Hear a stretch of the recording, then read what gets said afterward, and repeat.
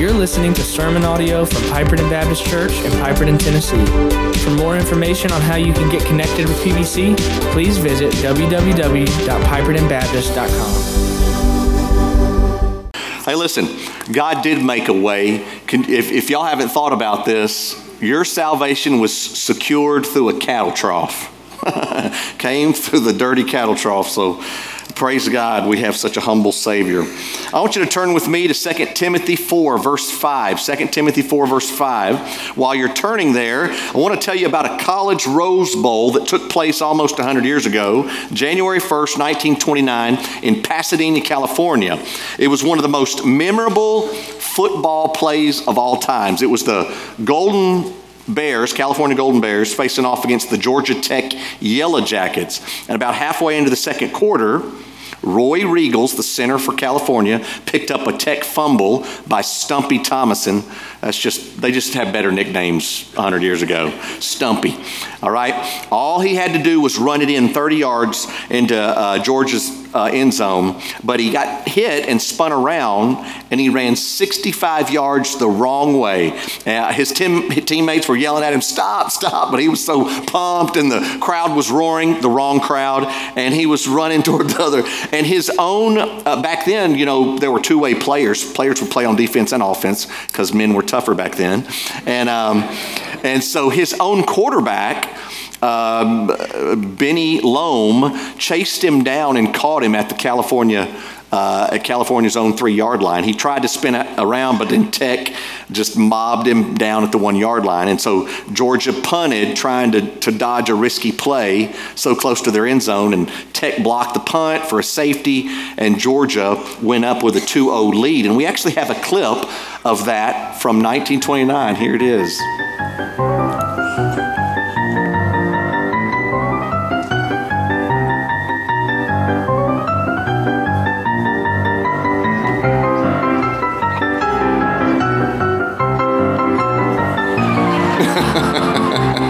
Whoops, nope. Oh,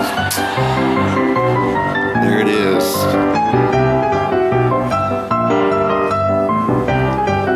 Hey, Tech went on to win that game with a final score of 8-7, Georgia Tech's second national championship. His wrong way run in that 1929 Rose Bowl is often cited as the worst blunder in college football history. So what happens when a seasoned athlete runs the wrong way, right? Now, in wrong way Regal's case, it was just a simple human error that he regretted. But in the case of Paul's teammate in ministry, a guy named Demas, it was more than that. It was an intentional desertion.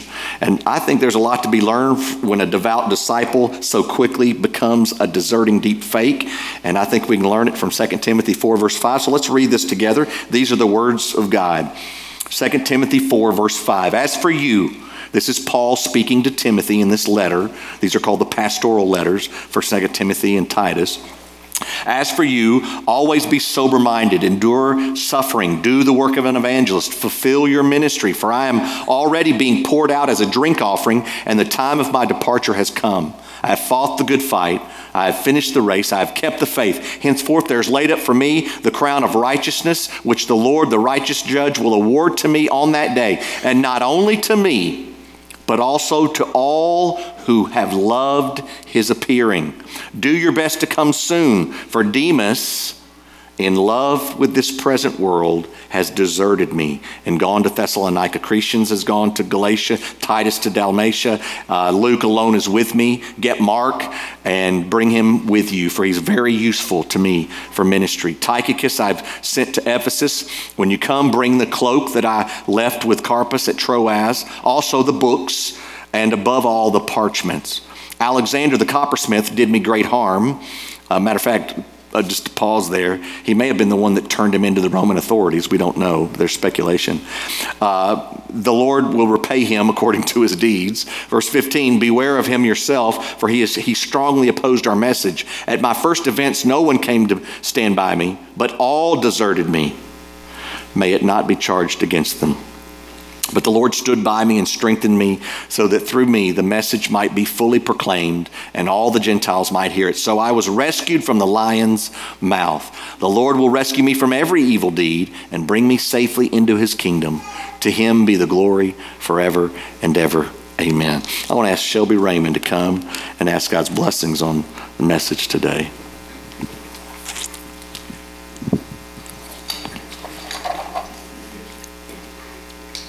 Alrighty, let's bow our heads. God, thank you for all the wonderful blessings you have given to this church and the people of this church. I pray the baptisms will speak to the hearts of the people that do not know you and give them a safe place to ask questions and learn about you, God. I pray that our ears will be open to Went's sermon today and that we will make changes to be more like you, God. In Jesus' name I pray. Amen. Amen. Amen. Thank you, Shelby. All right, we're closing in on the new year, and the world's growing darker. God's return is growing closer, and this is a time where we don't need to be running in the wrong direction. We need to be running to Jesus. But some of you, though you look like you're headed in the right direction, you're a little spun around. You're running backwards.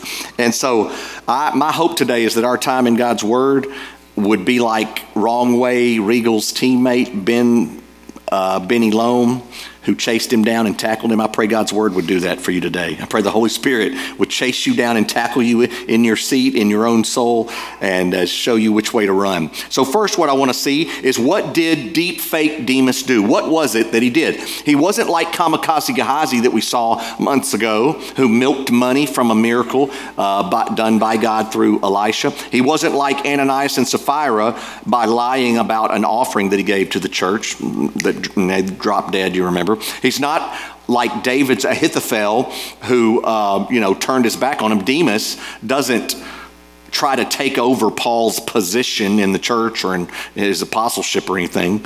Not that there was one, He's not entirely like Judas, in that Demas doesn't cleverly betray Paul with a kiss. It wasn't Demas who turned Paul into the Roman authorities and got him thrown into prison. So he wasn't like them, but he was still, in many ways, he still betrayed his friendship with Paul by deserting him. Because what does Paul say Demas did? There's only really one thing that he says he did here. Demas has deserted me. And I want to look at three facts here. First, what does desertion mean? What does that mean? One commentator said the verb used in the original implies that Demas had not merely left Paul, but he'd left him in a lurch. He had abandoned him. He had forsaken him, right? The separation was not merely local, but also spiritual. Paul is deeply disappointed with Demas. MacArthur goes on to say that the word deserted is a strong verb. It means to utterly abandon and leave someone helpless in a dire situation. It's a combination of words that literally mean to leave without, left in a condition of lack, or forsaken. All right? Desertion means to forsake. That's why Paul says in 2 Corinthians 4 verse 7, only one that won't forsake us, but we have this treasure in jars of clay, that's us, broken pieces, to show that the surpassing power belongs to God and not to us. We're afflicted in every way, but not crushed, perplexed, but not driven to despair, persecuted, but not forsaken. Same word used in our passage today. Not forsaken, struck down, but not destroyed. David said back in Psalm 16, verse 8, I have set the Lord always before me, because he is at my right hand. I shall not be shaken. Therefore my heart is glad and my whole being rejoices. My flesh also dwells secure, for you will not abandon my soul to Sheol, to the grave, or let your Holy One see corruption. Well, over in Acts chapter 2, verse 25, Peter's delivering a sermon at Pentecost, and he explains that, and he quotes Psalm 16 and explains that that's actually talking about, part of that's talking about Jesus, meaning God wouldn't forsake Jesus to the grave, right? Jesus would rise again. So Peter's translating the Hebrew word from the Old Testament into the Greek, and he uses the word abandon. He will not abandon. Same word used against Demas. Same root word, right? Peter said God didn't abandon Jesus, but Paul said Demas did abandon me, right? It's the same root word that Jesus uses when he's dying on the cross and he has all the sins of the world on him. And there's that one moment in Matthew 27:46 where Jesus cries out, my God, why have you forsaken me?" Same word, right? Church, listen, you may feel forsaken, you may feel lonely and empty and abandoned this Christmas, but I promise you, God will never forsake you. You may have forsaken him, but he keeps his word. Jesus does not walk out on his children, plain and simple. So first, desertion means being forsaken. Second, desertion assumes. What does it assume? Well, it assumes a partnership. It assumes close friendship. It assumes partnership, in this case, in the gospel. Outside of 2 Timothy, Paul mentions Demas at least two other times. All right? One's in Philemon 1, verse 24. Listen to who he lists Demas in a list with. Epaphras, my fellow prisoner in Christ Jesus, sends greetings to you, and so do Mark, Aristarchus, Demas, and Luke, my fellow workers. Then again in Colossians 4, verse 10, Aristarchus, my fellow prisoner, greets you, and Mark, the cousin of Barnabas. Verse 12, Epaphras, who's one of you, a servant of Christ Jesus, greets you, always struggling on your behalf in his prayers, that you may stand mature and fully assured in all the will of God. For I bear witness that he has worked hard for you, and for those in Laodicea and in Hierapolis. Luke, the beloved physician, greets you, as does Demas.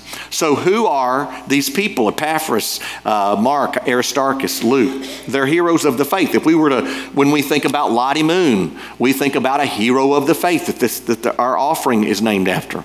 All right? When we think about Mark and Epaphras and Aristarchus, these are heroes of the faith. If we look at, just to single in on Epaphras, if we look at Colossians 1 verse 3, check this guy out. We always, Paul says, thank God, the Father of our Lord Jesus Christ, when we pray for you, verse 5, because of the hope laid up for you in heaven.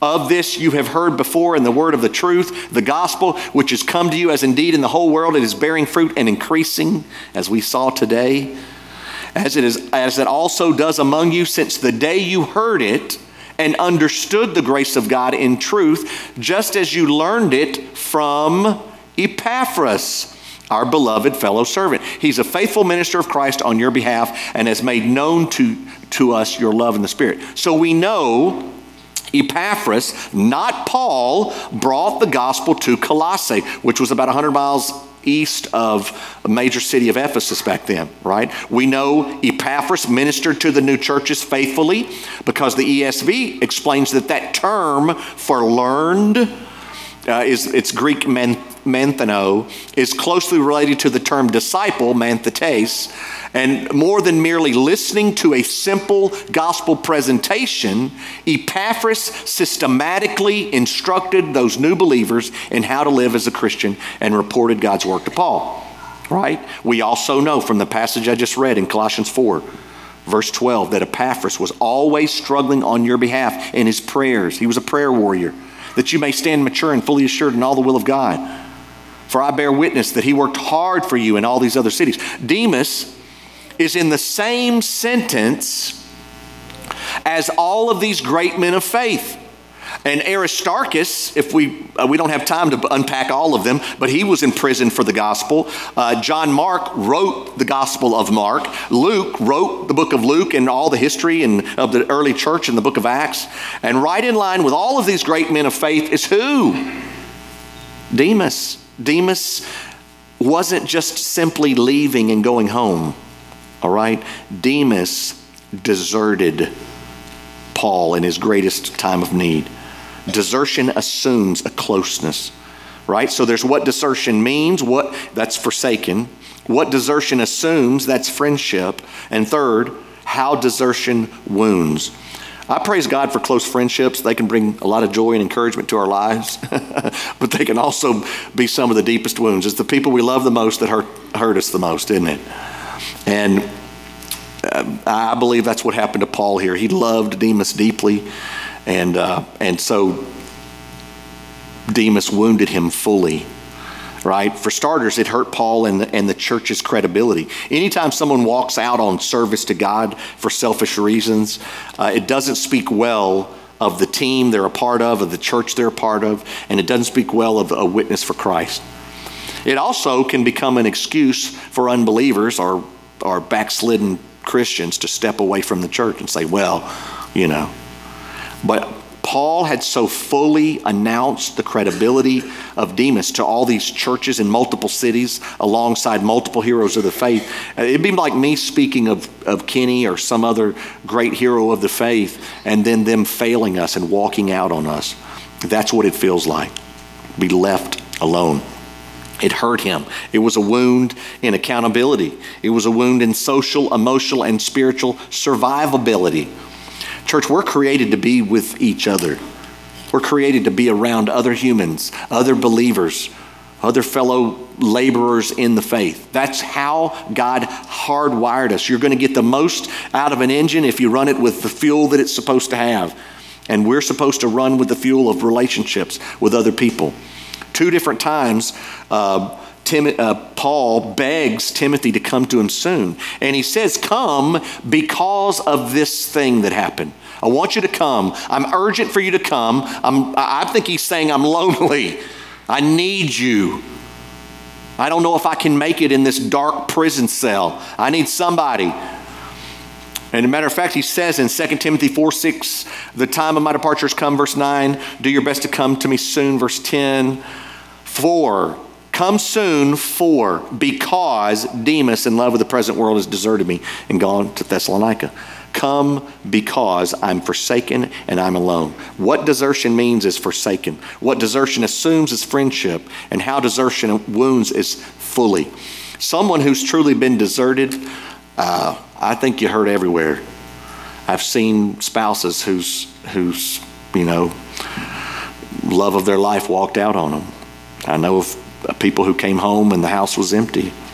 And I know some of you have deep friendships and they've walked away from you. And those scars are deep. They hurt. And that's what Demas did, right? That's what deep fakes do. They run the wrong way when the championship's on the line. Second, why do they do it? Why did deep fake Demas do it? And I admit that motives can be hard. We can't always discern. God tests and weighs the motives of the heart, but we don't know. And I've seen so many of those courtroom battles where they think they've got the right murderer, but they just can't establish a motive, right? They need a motive. We don't always know what people's motives are. Proverbs 16 verse 2 says, all the ways of a man are pure in his own eyes, but the Lord weighs the spirit. And let me just tell you, one of the ways the Lord weighs the spirit is through his word. Hebrews 4 verse 12 says, for the word of God is living and active, sharper than any two-edged sword, piercing to the division of soul and spirit, of joints and marrow, and discerning the thoughts and intentions of the heart. So what were Demas's thoughts and intentions? I want to give you 3. Some of them we positively know, some of them are probable, and some of them are possible, and I'll put them in those categories, all right? First, the positive intentions. Demas swapped his love of a heavenly kingdom for his love for the worldly kingdom. That's exactly what happened. 2 Timothy 4:6. For I'm already being poured out as a drink offering. My time's come. The end is near. Paul knows he's about to die. Verse 8. There's laid up for me a crown of righteousness, which the Lord, the righteous judge, will award to me on that day. Not only to me, but to all who have loved his appearing. Do your best to come to me soon. For Demas, in love with this present world, has deserted me. Right? What's crystal clear, according to Paul's Spirit-inspired words, is that Demas loved this present world more than the future world. What's positive is that Demas did not love Christ's appearing. Remember back when Esau, in Genesis 25, verse 29, he sold his birthright for a little food, 1 meal, your whole birthright. And birthrights were a big deal. I don't have time to unpack all that, but they were a big deal, and he just shamed his birthright. And you can't be sitting there lapping up your soup that your brother gave you that you just traded your birthright for and say, no, I really respect my birthright. You can't do that while you're eating the soup.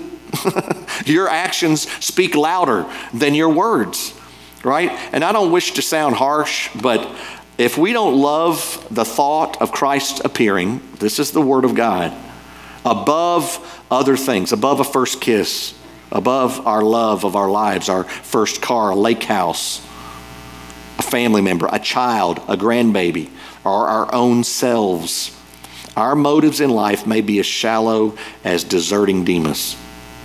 You need to love Christ appearing. 1 John 2, verse 15 says, do not love the world or the things in the world. If anyone loves the world, the love of the Father is not in him. For all that's in the world, the desires of the flesh and the desires of the eyes and the pride of life, that's kind of the umbrella of all types of sins, is not from the Father, but is from the world.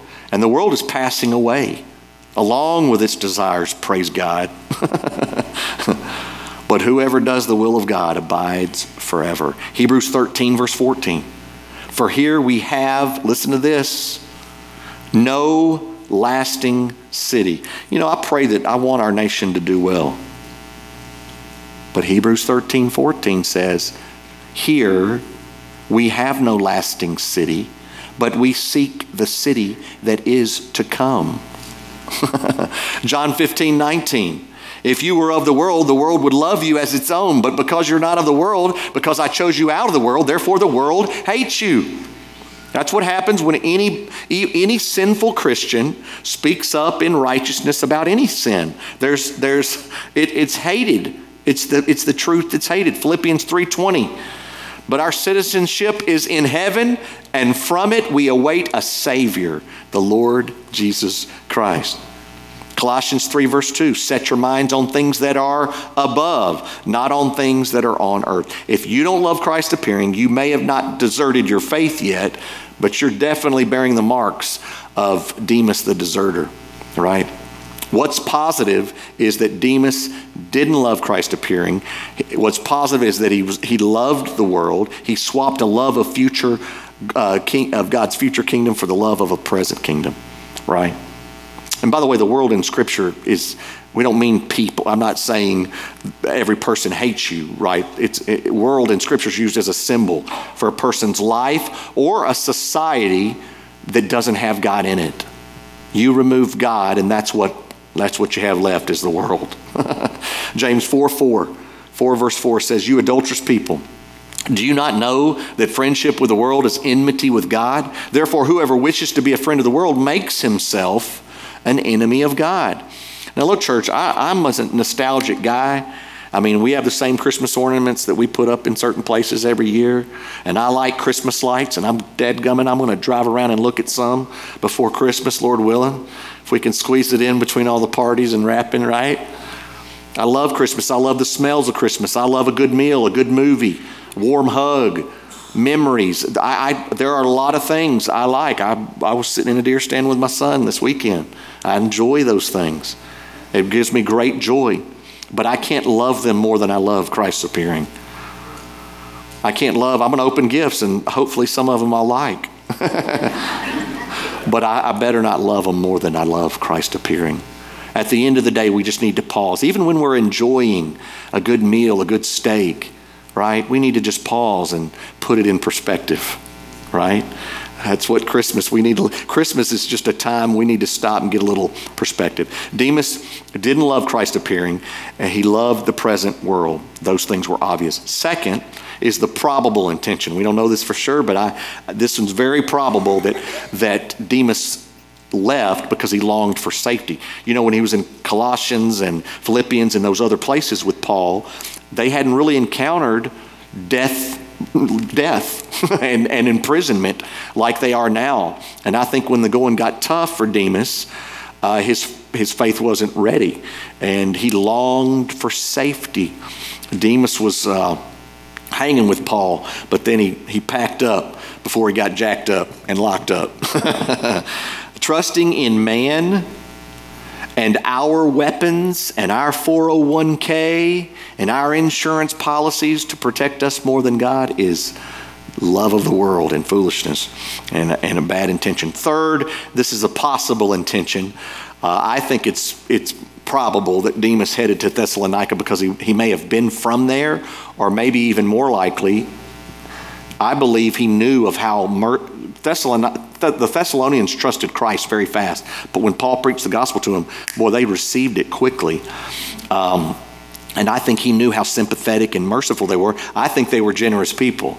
And so, deserters usually run somewhere that's sympathetic to their cause, And a lot of times that's the church, because I hope we're generous people, and we may get burned by it, but praise God for the obedience of generosity. What did deep fake Demas do? Why did deep fake Demas do it? And third and lastly, how can deep fake Demas help me?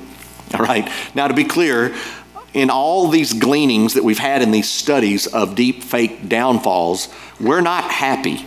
Right? Demas's departure shouldn't make us want to say, well, man, I hope he got what was coming to him. Man, I hope he gets what he deserves. You ever said that? You ever thought that? Hey, friend, you better pray you don't get what you deserve. If you're a believer in this room, if you've trusted in Christ, you will not, on the authority of God's word, get what you deserve. You deserve hell. I deserve hell. As I stand here before you, I won't get it because of the blood of Jesus Christ that I've trusted in fully to redeem my sin. And that's available to all who call on the name of Jesus. That being said, Demas's failure is a benefit to us. Matter of fact, just so you know, 2 Timothy 4:16, at my first defense, no one came to stand by me, Paul says. No one, not just Demas, nobody. And he says, may it not be charged against them. All right, there's some things before the new year hits you need to let go of. You've been holding on to bitterness and stuff, and you need to let go. Paul says, even this guy, as hurt as I am about what Demas did, even though I'm calling Demas out so that you don't get tricked by him, I still don't charge it against him, right? But I think there's three reasons God includes all of these deep fakes in the Bible. These are not specific here. These are just in general to all of the deep fakes we've been looking at. One is to caution our own souls against straying from the faith and becoming a deep fake ourselves, all right? We've talked about this. One is just to caution our own souls. Two is to protect us from being so naive and unprepared that we're shocked when we see a deep fake. They're real. Don't act like you've never seen one before. Don't act like you've never been hypocritical yourself, right? Put it in perspective. Third is to demonstrate the pain and the punishment of deep fakes who wound God's people and his church and his work around the world. Those apply to all of them. Right? Every con artist story seems to have those three common denominators. But in particular to this story of Demas, I believe there are two other reasons I want to give you real quick. First is to restore the friendship of old helpers, right? Demas wasn't the only character in this story who had walked out on Paul. Remember John Mark, the author of Mark? He had two. Acts 13:13 describes a mission trip with Barnabas and Paul and Mark and others. And it says John Mark, Acts 13:13, left them and returned to Jerusalem. So he bailed on them. And we know this got escalated over in Acts 15, verse 36. And after some days, Paul said to Barnabas, let us return and visit the brothers in every city where we proclaim the word of the Lord and see how they are. Now, Barnabas wanted to take with him John called Mark, but Paul thought best not to take with them one who had withdrawn from them in Pamphylia and had not gone with them to the work. And there arose a sharp disagreement so that they separated from each other. Barnabas took Mark with him and sailed away to Cyprus, and on Paul went. But time had passed. Matter of fact, from the first moment, they believe it was as many as 10 years had passed. Mark had grown in Christ and in his faithful endurance in ministry. And so in 2 Timothy 4:11, Paul says, Luke alone is with me. Get Mark and bring him with you, for he's very useful to me in ministry. You know, sometimes we need to be faced with real abandonment to see the good in others. You know? A little comparative analysis sometimes. We're often blind to the fact that people all around the sanctuary right now are being sanctified in different areas of their lives. A brand new Christian may be more mature than an old Christian in a certain area of their life. They may be really good at one thing, right? But others may be still struggling with being a good parent. Others may be struggling with, being a good boss or a good worker. Or, I don't know what your addictions or anxieties are, but everybody is growing in areas of their life. If they're a Christian, you're moving forward in something. You're attacking some sin. You're moving forward in your faith. You're being encouraged by God's word, hopefully daily, not just on Sundays. And I think sometimes loneliness and the desertion of others can cause us to kind of put that in check and see what God is doing in others. I'm not saying be so naive that you don't see the bad, but you can be loving and see God's work, how God is. I love to see in our church how God is sanctifying people. Y'all know that I just have no place. I can't hardly stand self-righteousness, pride. I'm all, like a Christian who thinks they're all that. Thank God that does not exist in this church. I don't believe it in large. I'm sure we can all be prideful, but I believe loneliness kind of brings, when you spend time alone, when you've been deserted, it causes you to see people differently. And I believe Demas indirectly helped restore friendship with John Mark. Between Paul and John Mark. And then secondly, to remind us that restoration is still possible. Here's the truth, everybody. There's only one friend who will not forsake you. I love my wife, and she's still with me after almost 30 years, right? And I pray that she won't forsake me, and I pray I won't forsake her. But there's only one relationship that is full, intimate, forever. Now, I don't know if we can talk about whether you'll know your spouse and things like that in heaven another day, but one we will know is Jesus Christ. And we're going to be so enthralled with him. People, all these questions, we'll just have to ask God when we get to heaven. No, you won't. You can't remember it by tomorrow, much less when Jesus returns. You don't even know why you came in the room just now. All right, but we have a relationship with Christ. He will not leave us. Paul says in 2 Timothy 4:17, the Lord stood by me and strengthened me. The fact that we have no other details of Demas, the fact that Paul calls for John Mark specifically, reminds us that anything is possible. And maybe Demas was restored. We don't know. This is ending like Jonah did. Jonah, we don't know what happened to Jonah. There's a lot of times where God says the axe is at the root of the tree. Will he cut it down or not? We don't know if it's going to bear fruit or not, right? Regardless, if we run the wrong way, what we do know is that we have a Lord that'll tackle us and turn us around if we'll just listen. And hey, you know what? Demas, who knows if Demas hadn't deserted? We might have a first and second Demas, right? There might have been books because he was right there with the mix of those authors. But we know our years, what we do know is that years of deep fake living can become an eternity of deep faith if we'll just simply repent, turn from our sin, turn from ourselves and say, God, forgive me. I've been a phony. I've been acting like a phony. I need a revival in my soul. I either want to trust you or as a Christian, I want to be revived in you. Listen to this. Wrong way Roy Regals went on to be the captain of his team. He earned first team All-American honors. Led his team in conference minutes played that season, was voted onto the All-Coast team. California's coach, Nibs Price, said Regals was the smartest player he ever coached.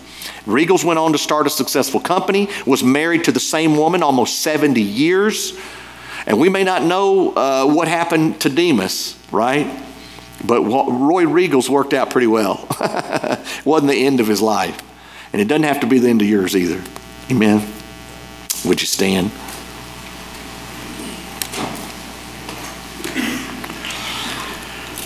Father God, we are all wrong way Roy. We have all forsaken you and turned, and we just constantly fight against you, just daily. And you are just teaching us every day with everything to depend fully on you.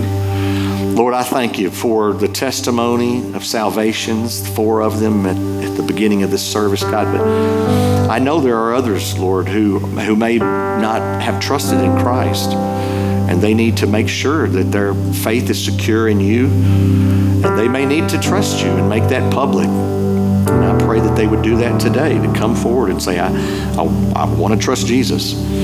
It's just that simple. Turn from your sin, trust in Jesus' death, burial, and resurrection, and he'll save you. Call on his name and he'll save you. I pray for others that are believers and maybe they just want to be part of a church family. Everybody, it's good to have a blood family, but we have a blood family in Jesus Christ, who shed his blood for us, and there's a bond in Christ that's closer than a brother. And I pray that you would add more people to that bond of Piperton Church to serve you and use their gifts through this local body. God, I pray that you would let us be obedient now. In Jesus' name, amen. This has been sermon audio from Piperton Baptist Church in Piperton, Tennessee. For more information on how you can get connected with PBC, please visit www.pipertonbaptist.com.